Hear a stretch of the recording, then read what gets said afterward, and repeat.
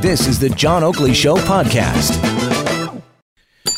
And so we have it. Topics worthy of discussion for Pizzaville. Dial pound 3636. The Wednesday edition sees our friend Ernie Eves, the former Premier and Finance Minister of Ontario, in the studio. Hello, Ernie. How are you, John? Very good. And you? Nice day. Just like summer out there. Hang on to it because I'm sure it's apt to change in another month or so. Or 5 minutes. Maybe. John Turley-Ewart is a risk management consultant specializing in capital markets with extensive experience on Bay and Wall Streets. Good afternoon, John. Good afternoon, John. And Dan Moulton is back with us, consultant at Crestview Strategy. That's a public affairs agency, and he's a former advisor in the McGuinty and Wynne governments. How's Dan doing? I'm doing great, John. Glad to be back. Yeah, good to have you back on this day that sees the writ being dropped, and because, everybody here, I guess, is a political animal. There's a lot to chew on for the next 5.5 weeks. I'm sure we'll really have our fill, but I'm just going to ask you as the opening salvo here, is there a predominant election question that's been defined, or will it come down to personalities, character, whatever the matter might be? Dan, I'll start with you. I actually don't think so. No, I don't think the question that will face voters has really come up yet. And I think it's really incumbent upon both of the two main parties, the Conservatives and the Liberals, that is, to figure out exactly what they want to force the question to be at the ballot box. Because I actually think right now what they're working with isn't going to get them there. I mean, you need 171 seats to win this election, and I don't think either party right now is in a position to secure that victory with the question that's in front of voters right now. So I think we're going to see both parties, I hope, work quite hard over the coming 2 weeks or so to really drive something interesting in front of voters to force that more exciting question that will get people out to the ballot box. Because right now, I don't know that we're tracking towards a very significant election, to be frank, or one with very high turnout. Well, that's interesting. Okay, a couple of things there, but let me just back it up a little bit. As a strategist at Crestview Strategy, how would you then want to massage things so that you arrive within the 2-week timeline that you cited with a defining question or an issue that sort of resonates? Yeah, I think there's certainly a range of topics the parties can look at right now. Certainly the Conservatives are talking about affordability. I'm not sure it's resonating in the way that they probably hope for. The economy, in particular in Ontario and Quebec, is too strong for it, I think, to strike the chord that they're hoping for. The Liberals are running on their record right now. They're sort of focusing in on, this is what we've achieved. It's better than it was. You don't want to go back to how it used to be. I think they'd be better served to come up with a defining question for this election about the kind of future we want as a country. Perhaps something to do with population growth. I would think is a priority for me as a young Canadian. If we want to build the country that I think a lot of us envision and expect, population growth and how we can drive this country towards probably doubling its population in the next 100 years would be one of those things that might help to define this a question for this election that seized voters in a way that I don't think we're seeing right now. All right, even though that's a pretty long horizon, and I'm not sure if people would latch onto that, but still, nonetheless, you've given us an honest opinion. Let's get to John Turley-Ewart. So, there's some elements of what Dan says is true. I think we're still in the formulation stage. I don't think that, Trudeau came out of the gate today with the headlines he had hoped for. The Globe came out with their story on SNC-Lavalin once again, and how they can't get access to the information they want because of activities in the Prime Minister's office. That is, not allowing people to speak. I don't think that served the Prime Minister very well. I think, if I was going to bet on this, I'd probably certainly bet on the Greens doing better than they have in the past. I would definitely short the NDP. And I do think that Mr. Scheer has to drive home the issue of affordability. I mean, just the other day we had headlines about levels of bankruptcy in Canada going up. There certainly are concerns about the economy and where it's going to be next year. I think more and more Canadians are fearing that we're going to go into a recession. And the question is how much tax are you able to pay? The question of climate change is obviously going to be driven home, I suspect, by the Liberals in an effort to win over folks who are inclined to want policy change around that. And I think the Conservatives are going to have to really talk about the cost of that, the pocketbook cost of that. All right, so standard of living, quality of life. You got Jagmeet Singh, and we were talking to our reporter who was on his campaign bus. He's really swinging for the fences. He's talking about, pharmacare, comprehensive, dental, wealth tax. He's trying to appeal certainly to the middle class or those hoping to join it. Why is that not resonating? Maybe it does come down to personalities, Ernie. And he's still about 100 candidates light, isn't he? Yeah, he is. That's another issue. That might be a big issue to start with. $100 million short as well. Right. Yeah. So I would agree that the NDP are going to have a problem, I think, in this election. They might wish that they had Tom Mulcair back as their leader when this is all said and done at the end of the day, because that's the stick that he's going to be measured by.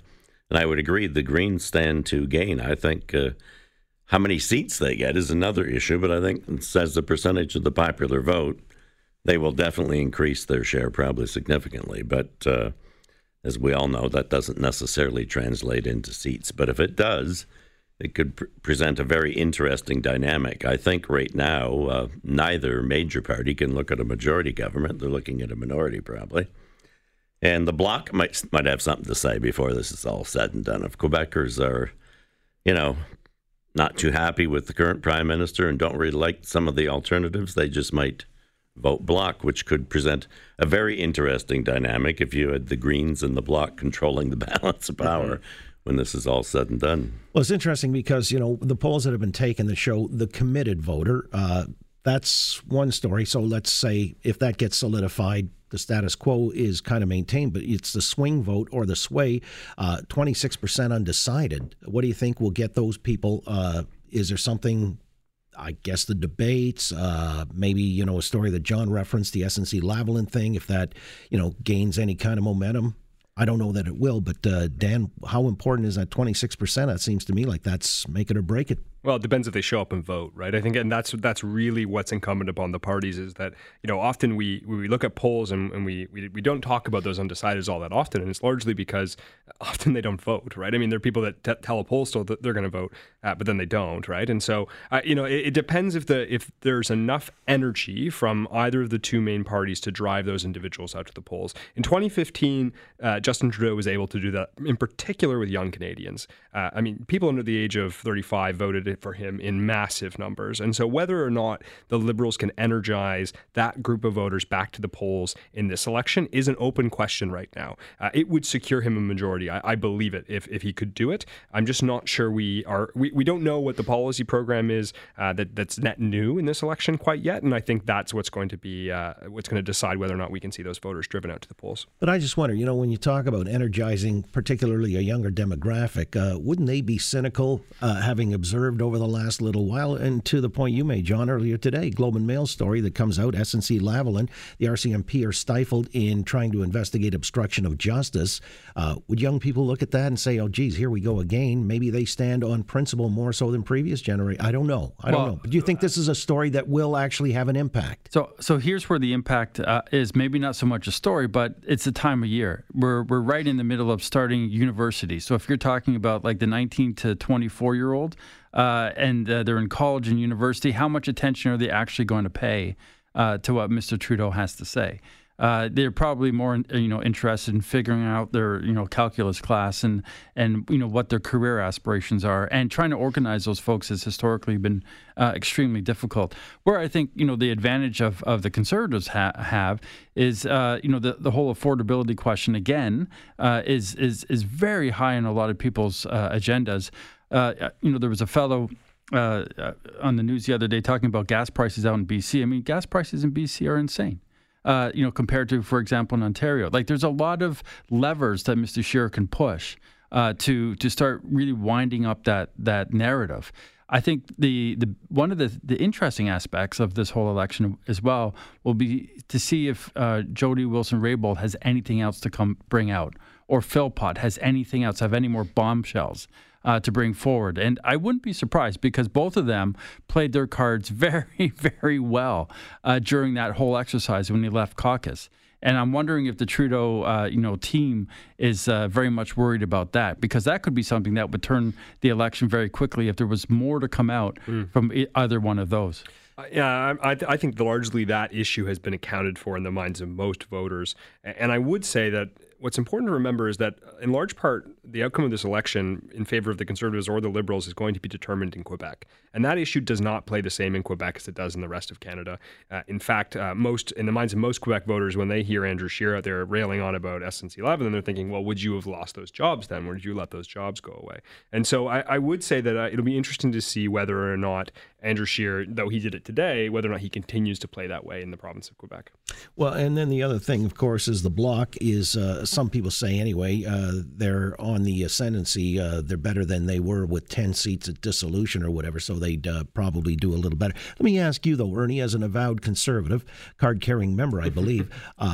You're a conservative? This was, a lot of people's perception is that Andrew Scheer, this was his to lose, or at least if he were more assertive, if he found some traction, he could really make an impact and inroads. How do you assess to this point? I mean, it's day one, but in the lead up to it, how do you assess his performance? Well, there is no defining issue. I mean, I've sat with Andrew Scheer at dinner and lunch several times. He's a very, very decent guy, but he's not, he's not a flamboyant guy. I don't think anybody would ever accuse him of that. I think the issue is yet to be defined.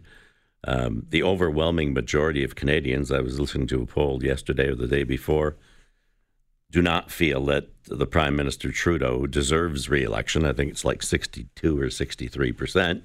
Yet they're not exactly enamored with any of the alternatives. I think if you had an open ballot, the answer would be none of the above probably to date.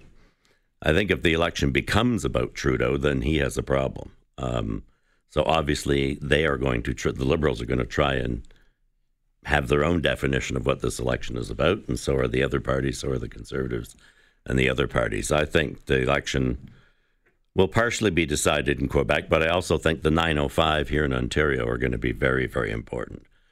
Correct me if I'm wrong, but I don't think any recent Prime Minister has got elected without winning the 905 riding. So they are absolutely crucial to success. Sure. And I mean, you look at the polling right now there, and they're not. It's not favorable for the Conservatives throughout this region, right? I mean, the people, your listeners across this region, across Toronto, the polling numbers are decidedly in favor of the Liberals, and largely attributable to the factor of Doug Ford in the provincial government right now. Except that in Ontario now they're tied, whereas about a month ago they were 6 points behind the Conservatives. I'm talking about.